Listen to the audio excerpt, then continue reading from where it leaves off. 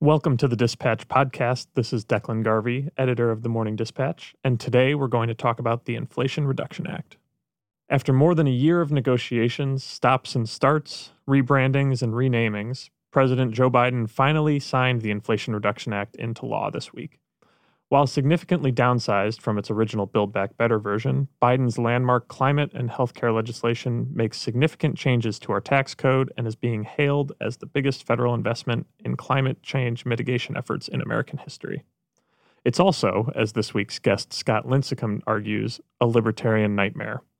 Scott is the director of general economics at the Cato Institute and the author of the Capitalism newsletter here at the Dispatch. On today's episode, we talk less about the politics of the bill and more about what he sees as the biggest problems with what's actually in it, from its questionable budget math to its Jekyll and Hyde approach to business investment and its doubling down on green energy subsidies that didn't work out so well a decade ago. Plus, stick around till the end for a conversation about why industrial policy is seemingly the only thing lawmakers in both parties can agree on nowadays.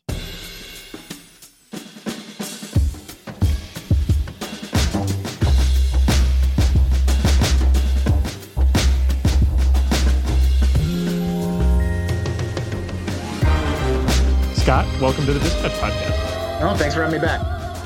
Before we drill down on kind of some of the specific provisions, I want to take a big picture look at the overall size of the bill. Democrats labeled it the Inflation Reduction Act, I think mostly so that Joe Manchin could declare Build Back Better is dead in his press release announcing it.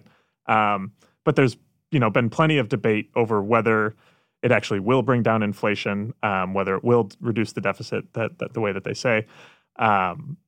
Purely on a revenue raised, money spent calculation, a couple nonpartisan estimates from the Congressional Budget Office and Joint Committee on Taxation have found the legislation would reduce the deficit by about $300 billion over the next decade. That's obviously if the extensions to the Affordable Care Act subsidies are not extended beyond the 3 years that they currently are in this legislation, which is not a fair bet per se.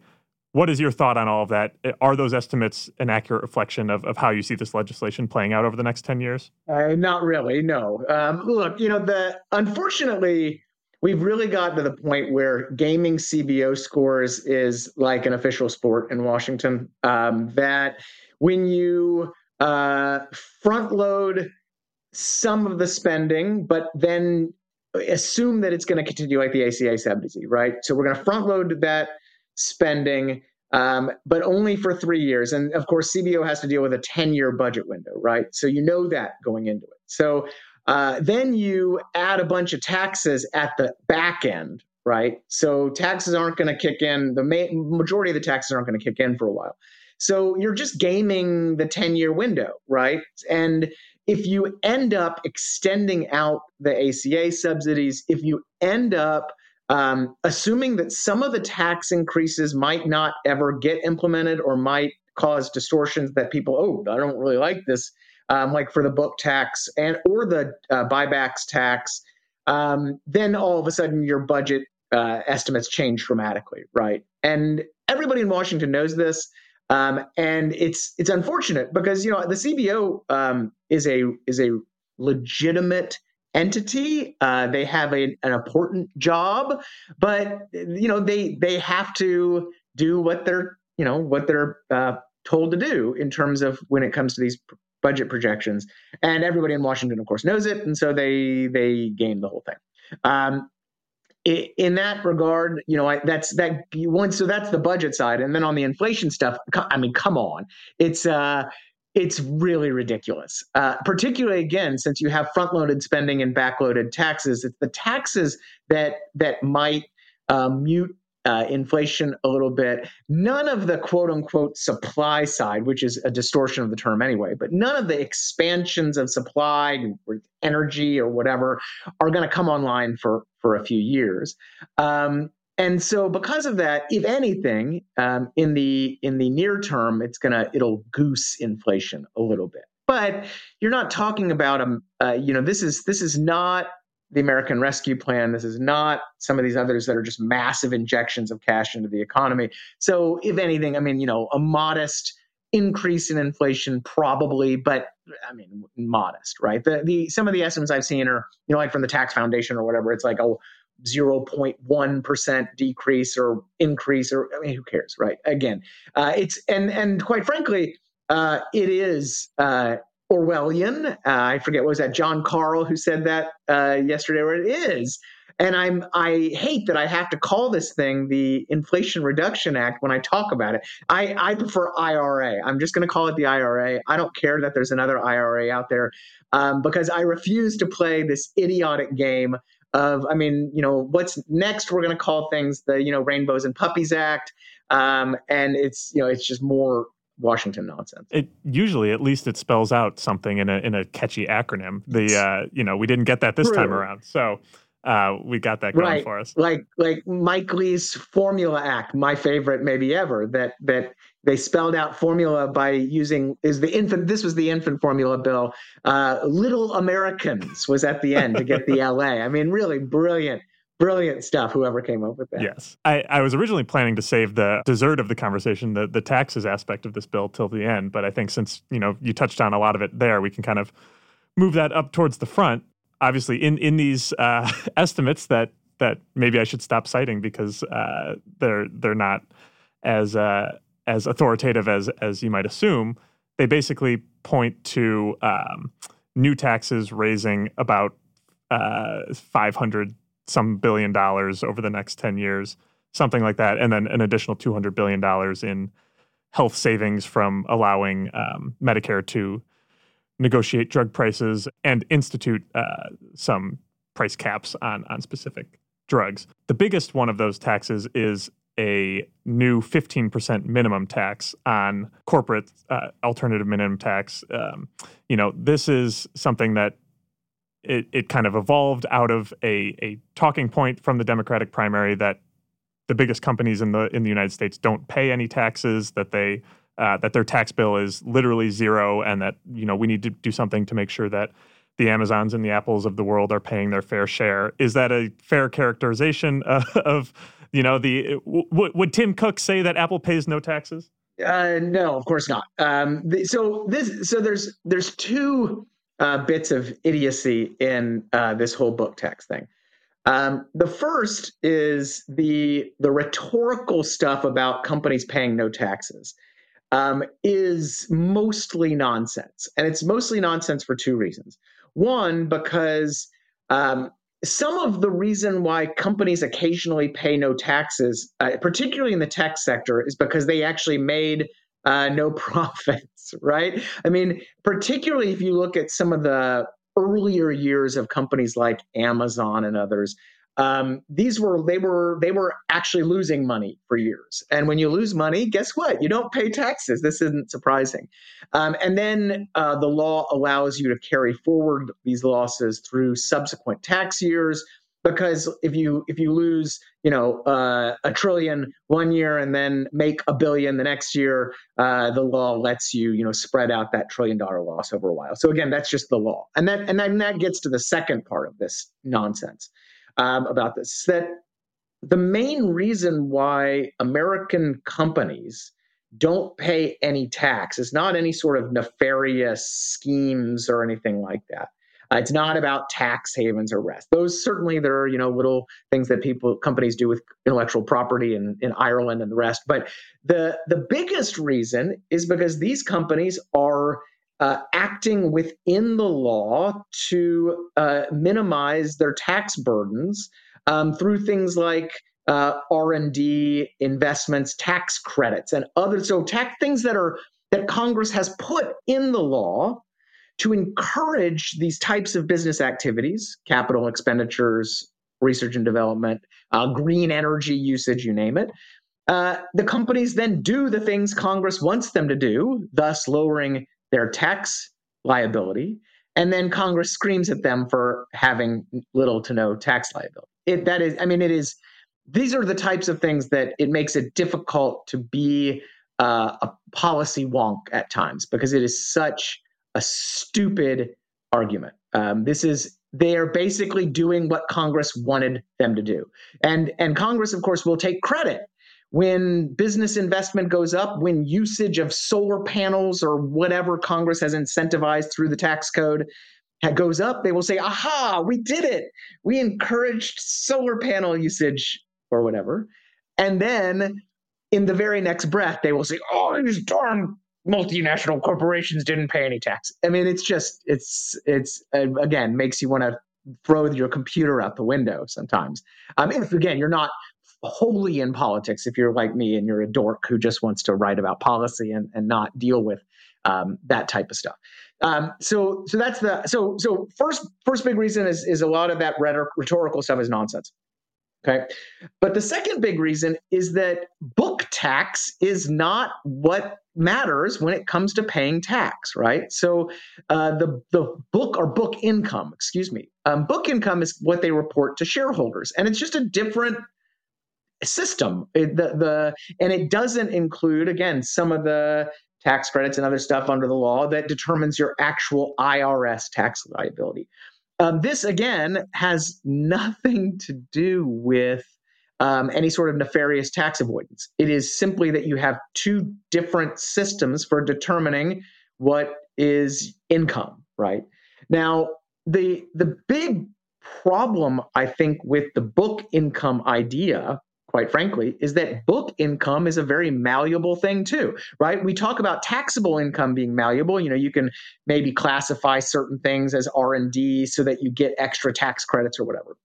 Well, at least Congress has a say in all of that. When it comes to book income, there's an unelected board of accountants in, I think, Delaware that determines what constitutes book income or not. So all of a sudden, we are essentially empowering a small cadre of pencil pushers in the private sector to determine very, very consequential things about book income. Because again, the new law says that if you make over $1 billion in profit, you're going to pay either the normal tax system, or you're going to pay on your book income, which again, minimum book income, 15% on, determined by these accountants in Delaware.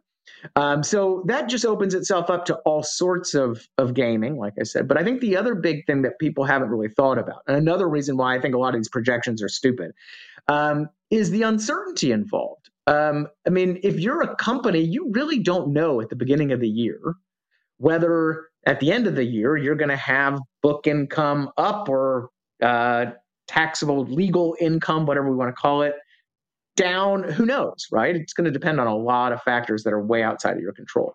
And that type of uncertainty could very well be muting economic activity. So not only are you going to encourage all sorts of gaming, but you're going to be injecting more uncertainty in the U.S. economy. Uncertainty tends to depress investment and whatever.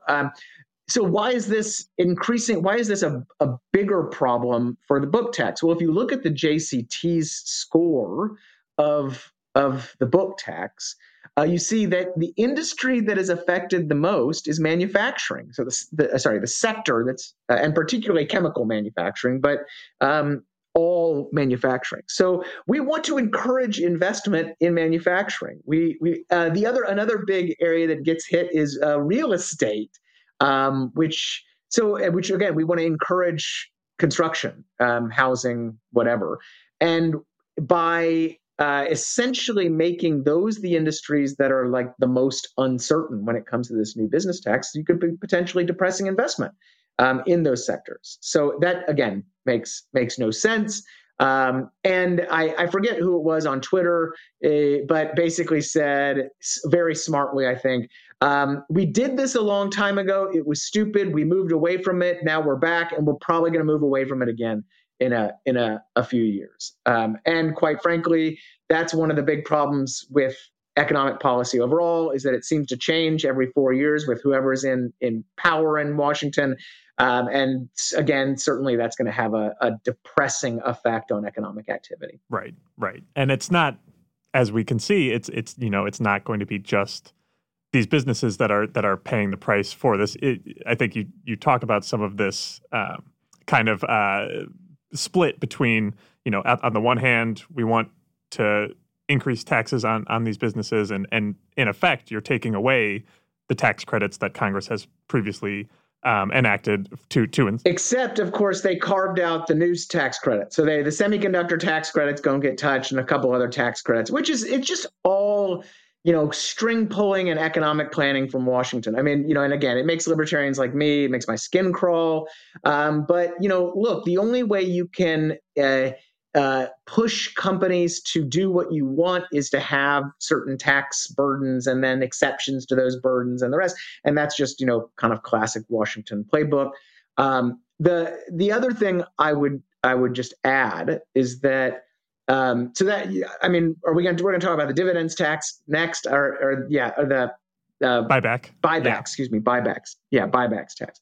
That's the other. I think that, so the book one is foolish. The buyback one is just absolutely moronic. But it's they kind of in a same way. First is that there's this weird idea in Washington, particularly among left-wing Washington, but also among populists on the right, that buybacks somehow subtract from business investment. So you've heard, for example, that if Abbott Laboratories, the infant formula maker, hadn't initiated stock buybacks, it would have, kept up its equipment and not, had this infant formula shut down and FDA inspection and the rest. But anybody who understands corporate finance knows that that's absolutely nonsensical. That companies engage in buybacks for all sorts of reasons, and more importantly, that there is no reason why a buyback must necessarily subtract from capital expenditures, because you can simply finance capital expenditures through all sorts of other means. Maybe you just have cash on hand. Companies are sitting on tons of cash. Maybe you want to take out debt, right? But maybe because interest rates are at zero, like they were. There are all sorts of ways you can finance capital expenditures. The other end, studies have shown that there is basically no connection, no correlation between stock buybacks and capital expenditures. And in fact, in 2021, we had a ton of buybacks. Everybody's screaming at buybacks, but we also had a lot of capital expenditures at the same time. By many of the exact same companies. So there's no reason that this is something that must be disciplined. And again, there's a potential for this to create all sorts of distortions, because buybacks actually can do some important things, signaling the availability of new investments in the industry or whatever. And so this is just going to simply distort those decisions. It doesn't make a lot of sense. And it's not going to. The other thing is, it's not going to. The good news, I should say, is it's not going to raise much money or have much of an economic effect, because it's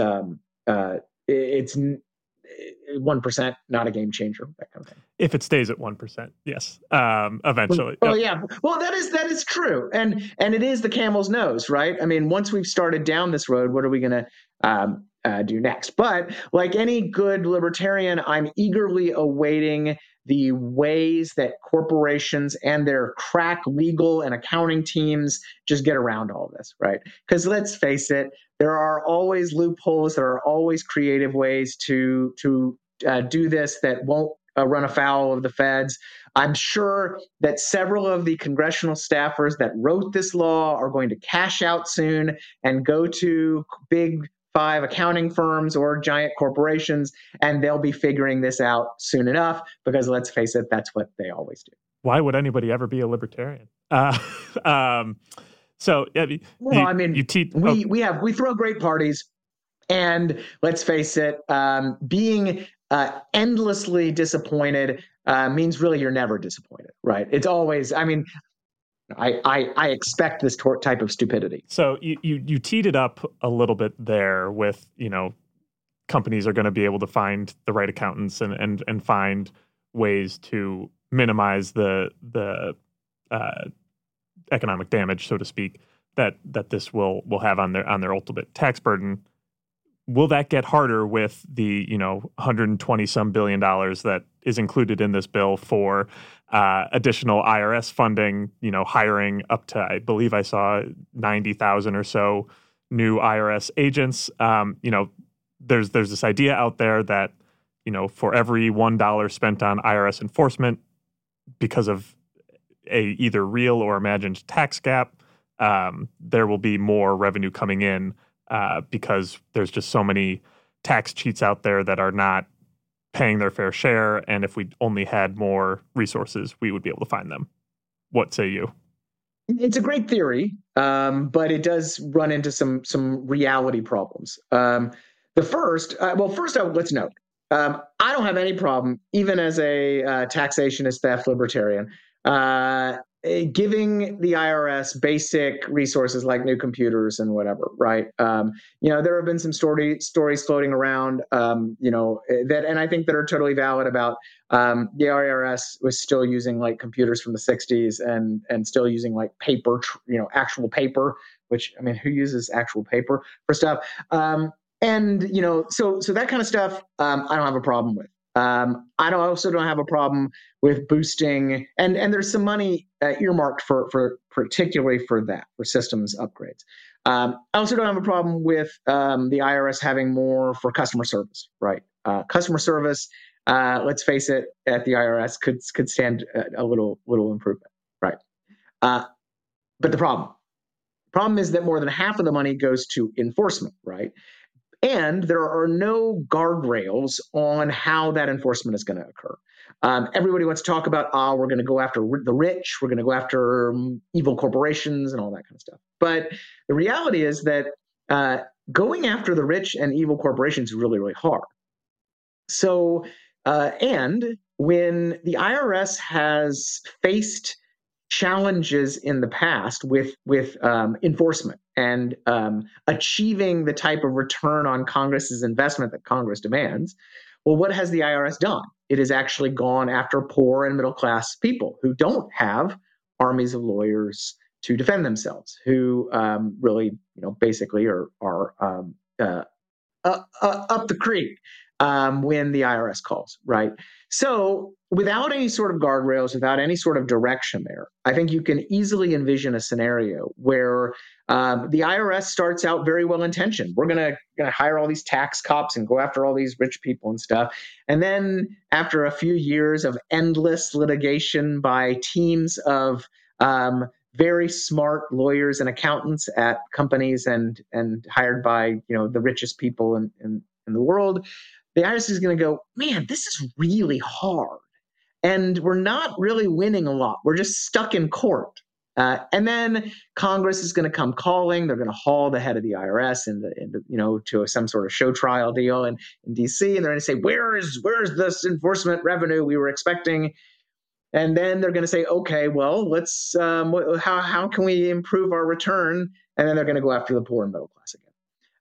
So that's, I think, the concern. It's not that the IRS is like biased against the poor or anything like that. It's just human nature, right? That they have their own personal incentives and pressures, particularly after a few years of lackluster enforcement and lackluster returns. And human nature is going to say, pick the low-hanging fruit, particularly when you're a bureaucrat. And so that I think that's your more likely scenario. And again, it comes from the lack of any sort of procedural checks on what the IRS can and can't do with this new money. So give them new computers, but I don't think 80,000 new enforcement agents, which is admittedly over a window of time. It's not like tomorrow. I don't think that's going to be the best use of my money. It is Ryan here, and I have a question for you. What do you do when you win? Like, are you a fist pumper, a woohooer, a hand clapper, a high fiver? I kind of like the high five, but if you want to hone in on those winning moves, check out Chumba Casino. At ChumbaCasino.com, choose from hundreds of social casino-style games for your chance to redeem serious cash prizes. There are new game releases weekly, plus free daily bonuses, so don't wait. Start having the most fun ever at ChumbaCasino.com. No purchase necessary. VGW. Void where prohibited by law. See terms and conditions. 18+. To kind of transition this conversation a little bit from, we talked about all this new money that the government's going to have at its disposal. How are they going to spend it? So we've got, the initial about $100 billion going towards what we talked about earlier, the extension of Affordable Care Act subsidies, again, for 3 years. It will probably be extended again in 3 years and in perpetuity, as well as some Medicare reforms and additional subsidies there.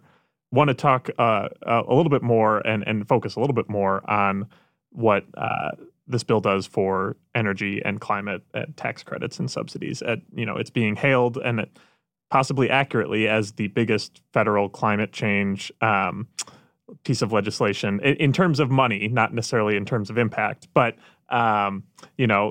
we've got just ticking through $37 billion in clean manufacturing tax credits, $160 billion in clean electricity tax credits, conservation, rural development, forestry, $35 billion.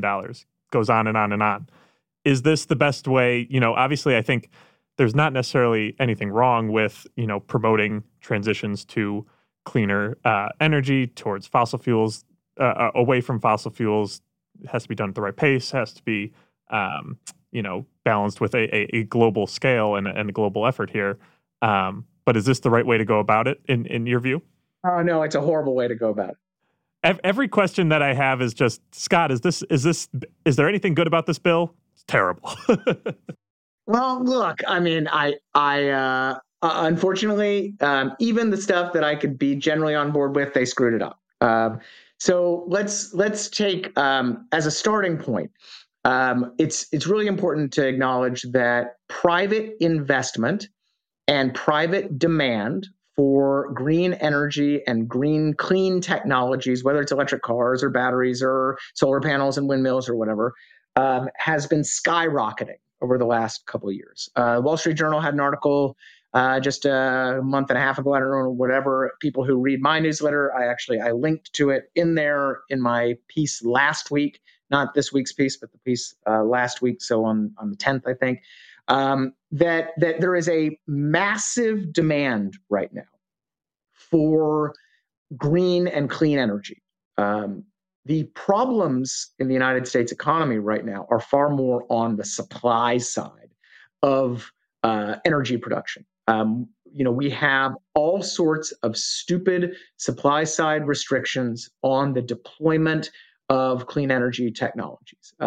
We have tariffs on solar panels. We have the Jones Act, of course. I get points for always. I have to mention the Jones Act every podcast I do. Sorry, that restricts the deployment of offshore wind facilities. We have, of course, tons of environmental regulations and environmental permitting rules that delay or thwart, solar panel arrays or all sorts of other clean geothermal, even hydroelectricity stuff. So we have a lot of supply side stuff. And a guy over at R Street just wrote a great piece about a week ago that said that those supply side things are just even discrete supply side reforms would provide more bang for the buck. And of course, $0. It's not taxpayer dollars here, than the entire clean energy chapter of the IRA. So that's the first problem. And then the second is that the IRA just simply goes after the same demand stuff that we already, like I said, demand is fine. We have tons of demand. It might boost demand a little more. However, there's two big problems with that. One is that there's just as much a risk of crowding out private investment in these very same sectors instead of encouraging even more investment. So once the government gets involved, for example, it starts picking winners and losers.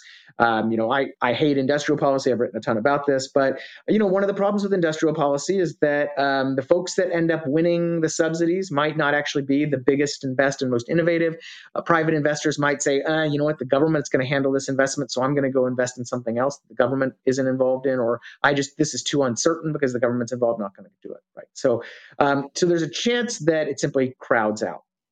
And I think if you look at the history of U.S. green energy subsidies, because we don't have to go back very far, go back to the Obama stimulus, the American Recovery and Reinvestment Act in 2009, there's a lot of evidence that in a lot of sectors, government involvement, again, in renewable energies, clean energies, actually crowded out investments, didn't actually boost them above. And let's face it, here we are 10 years later saying that there's a big problem. We don't have enough. We're losing the clean energy race. I mean, we just did this a decade ago.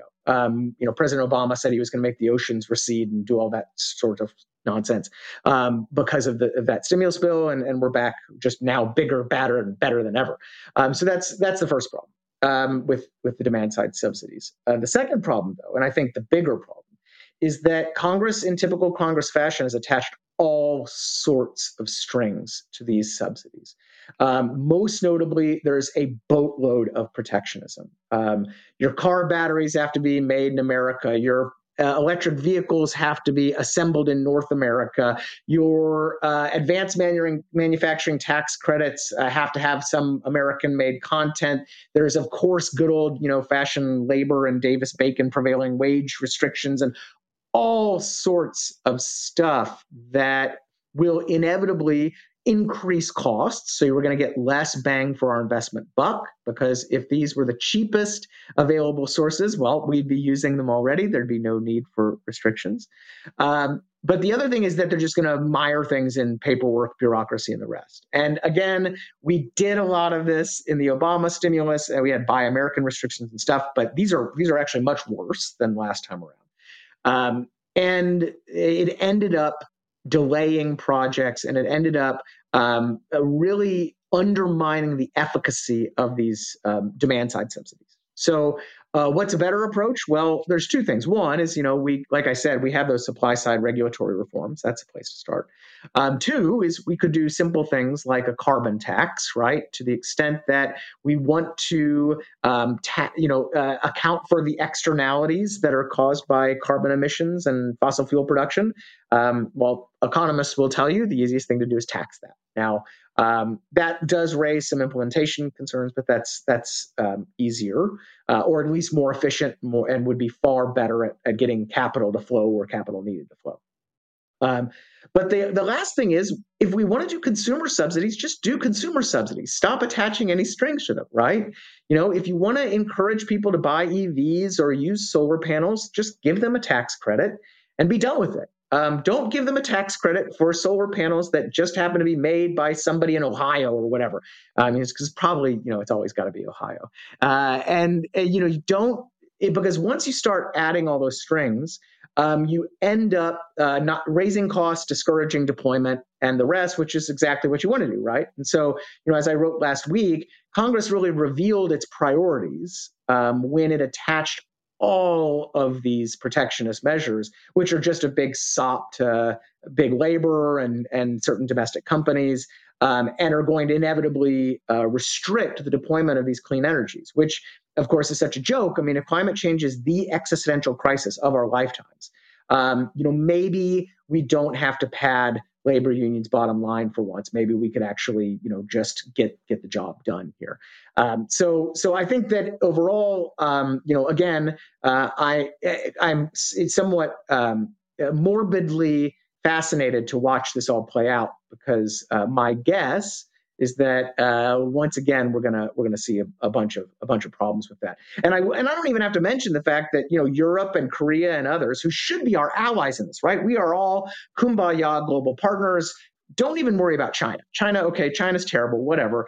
All of these other countries that are excluded from all of these new renewable energy subsidies are already threatening to retaliate, to file WTO cases, or to implement their own protectionist measures that's, again, just going to restrict and further distort the market. If this is a global problem, right, we need global solutions.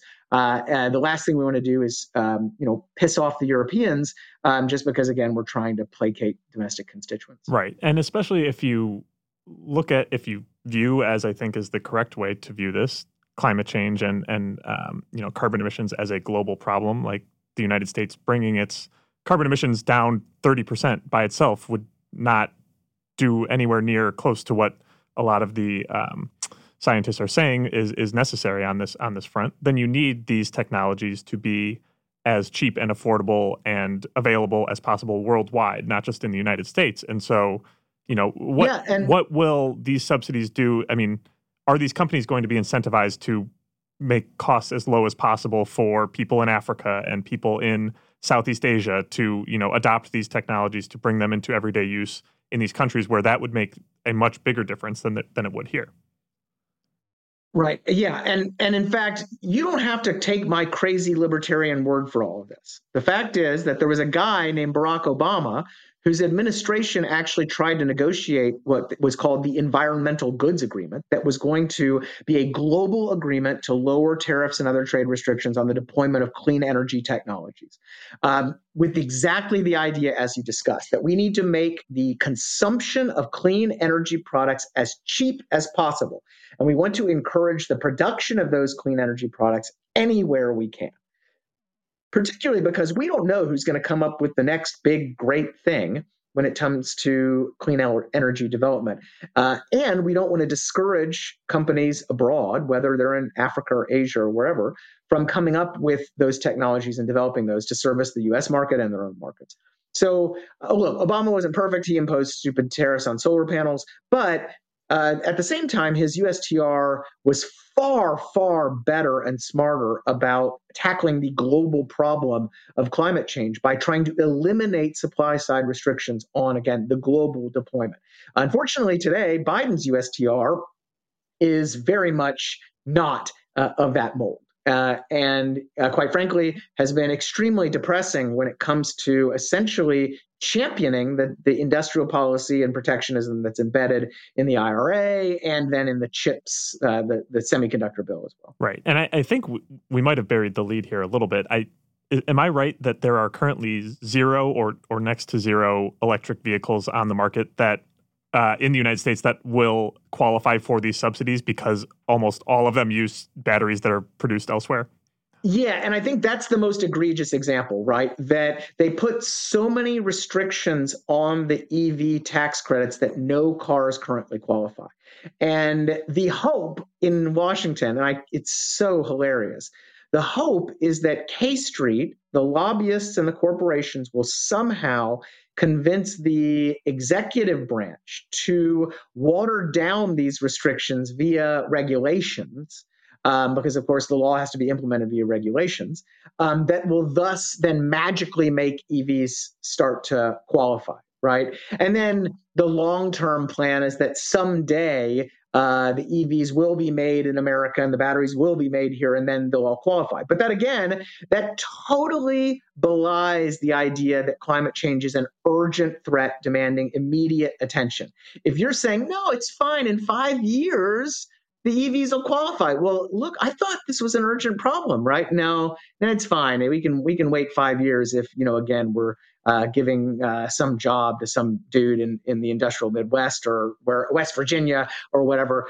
Never mind, right, that there are 850,000 job openings in the U.S. manufacturing sector right now. Never mind that unemployment is at 3.5%. Unemployment in the tech sector is at 1.5%. I mean, we are not. It's like the hottest labor market ever, and we're still like obsessed with like manufacturing jobs for some reason. It's people's priors like never change. Yeah. Well, I want to move on from these subsidies just because I think the vein in the top of your forehead is going to pop if we if we spend too much more time on them. But just kind of zooming out a little bit too, you mentioned it there that this is kind of a recurring theme in the Biden administration thus far, with the CHIPS Act and with this legislation, these subsidies, things that were in the American Rescue Plan, kind of this more supply side subsidies and kind of incentives from the federal government. I'm not entirely convinced that if Republicans retake Congress in 2022, the White House in 2024, that we're not going to see a similar version of the same thing here. It won't necessarily be propping up solar panels and electric vehicles, but different industries, whether it be, coal or agriculture, things like that. For sure. Why is it that both parties seem to be coming to an increasing consensus around industrial policy and using the federal government to really change how these industries operate? So I think there's three big reasons. Reason number one is Donald Trump. Really kind of changed the calculus on Republicans' views on not just trade and immigration, but on markets generally. Trump was very much an interventionist. He wanted to cajole companies to make stuff in America. He was very much into doing that, and they also they liked industrial policy. So that, I think, warmed Republicans up who had been traditionally against that type of interventionism, mostly, unless it's in the farm sector, right? Then they're fine with it. But in the industrial sector, right, they're against that type of stuff. Now all of a sudden, it's fine. And then the Trumpier ones, of course, embrace it fully. Two is China, right? China. Everybody in Washington has convinced themselves that China is an existential threat and that China's greatness has been derived from massive industrial subsidies. Now, again, this is a classic case of people not updating their priors. Maybe you could make the argument that China was some sort of an unstoppable industrial juggernaut a few years ago. Today, China's flaws are quite manifest, right? Zero COVID, demographics, productivity. I wrote a whole newsletter on this. Everybody out there, feel free to Google it. I go through the list, right? There's a ton of different things that undermine the idea that we need to abandon the American system to fight China. But it doesn't matter. In DC, everybody's convinced on the left and the right that we have to do this, that China subsidizes, so must we. And regardless of how much I scream on the internet, nobody listens to me on that. And then the third big reason is the pandemic, right? So the pandemic inevitably, as I've written a million times, screwed with supply chains, made people very insecure. Americans don't like empty store shelves, and they don't really ask questions about how the store shelves got empty. Politicians see see that and want to offer solutions. And the reason libertarians aren't in power is that, hey, it'll be fine is not a solution, right? No matter how many times I say, actually, guys, the supply chains adapted pretty darn quickly. And actually, private industry and investment in the United States did pretty well. Actually, we have tons of industrial capacity here that we redeployed to make, vaccines and hand sanitizer and other things. Nobody wants to hear that, right? They want to hear, where's our plan? Where's our plan to fix this, right? And it just so happens to dovetail with the Trumpian stuff I mentioned before and the China stuff before. And so you have all these folks that think we have to solve supply chain stuff via new industrial policy and protectionism. And like I said, it serves political ends, it serves geopolitical ends. And so it's just crack for politicians, right? They are so attracted to these ideas right now. And quite frankly, a lot of people in Washington who are otherwise quite smart and level-headed have been seduced by this stuff too. I mean, I get emails all the time from like, think tanks and stuff that are all of a sudden it's like they're speaking an alien language, and it's surprising. But I think you combine those three factors, and it really creates this perfect storm for this type of stuff. And no amount of rational thought and facts and whatever is going to change it. I mean, you would think after the baby formula crisis, which, of course, was a product that was almost entirely made in the United States. 98% of all consumption in the United States was domestic production, domestically produced infant formula. We had tariff walls. We had government contracts. We had onerous regulations. We had everything that industrial policy fetishists love, everything. And a single factory closure collapsed the market. It still collapsed. I mean, it's like 6 months later, and we're still suffering from empty store shelves. President Biden's airlifting German baby formula in on C-130s. Congress is enacting emergency legislation to lift tariffs, and yet it's like that happened in a vacuum. And I mean, they're like, okay, we're going to lift tariffs on baby formula. And oh, by the way, now we need every every semiconductor to be made in America. And you again, as a somewhat sane libertarian, I'm staring at this just like I don't understand. Why can't the left hand talk to the right hand? But look, that's Washington for you. Would you support industrial policy to subsidize the Texas Rangers signing some more starting pitching? Yes, for sure. 100%. Look, national security is a viable and valid exception to free market principles. And there is no team that more represents the United States of America than the great Texas Rangers. In the green room, we were talking about the Scott's team just fired their general manager and their manager, and are going through it a bit right now. But the Cowboys, football season's coming up. You're going to be all right. Yeah, but I'm not much of a Cowboys fan. I root for them out of knee-jerk loyalty because I grew up in Dallas, right? But I'm pretty numb to their failures. My Rangers fandom is far deeper. And to the audience, look, I do have an excuse for being a bit of a psycho on this. Having the Rangers be a single out away from their first World Series. And having watched that in my living room, it's like burned into my brain. I can't hear the words Nelly Cruz without starting to go into convulsions. It's not my fault. This is a perfectly legitimate, medically diagnosed condition. And on that note, Scott, thank you so much for joining us and enlightening us to the Inflation Reduction Act and why it's a libertarian nightmare. My pleasure. Anytime.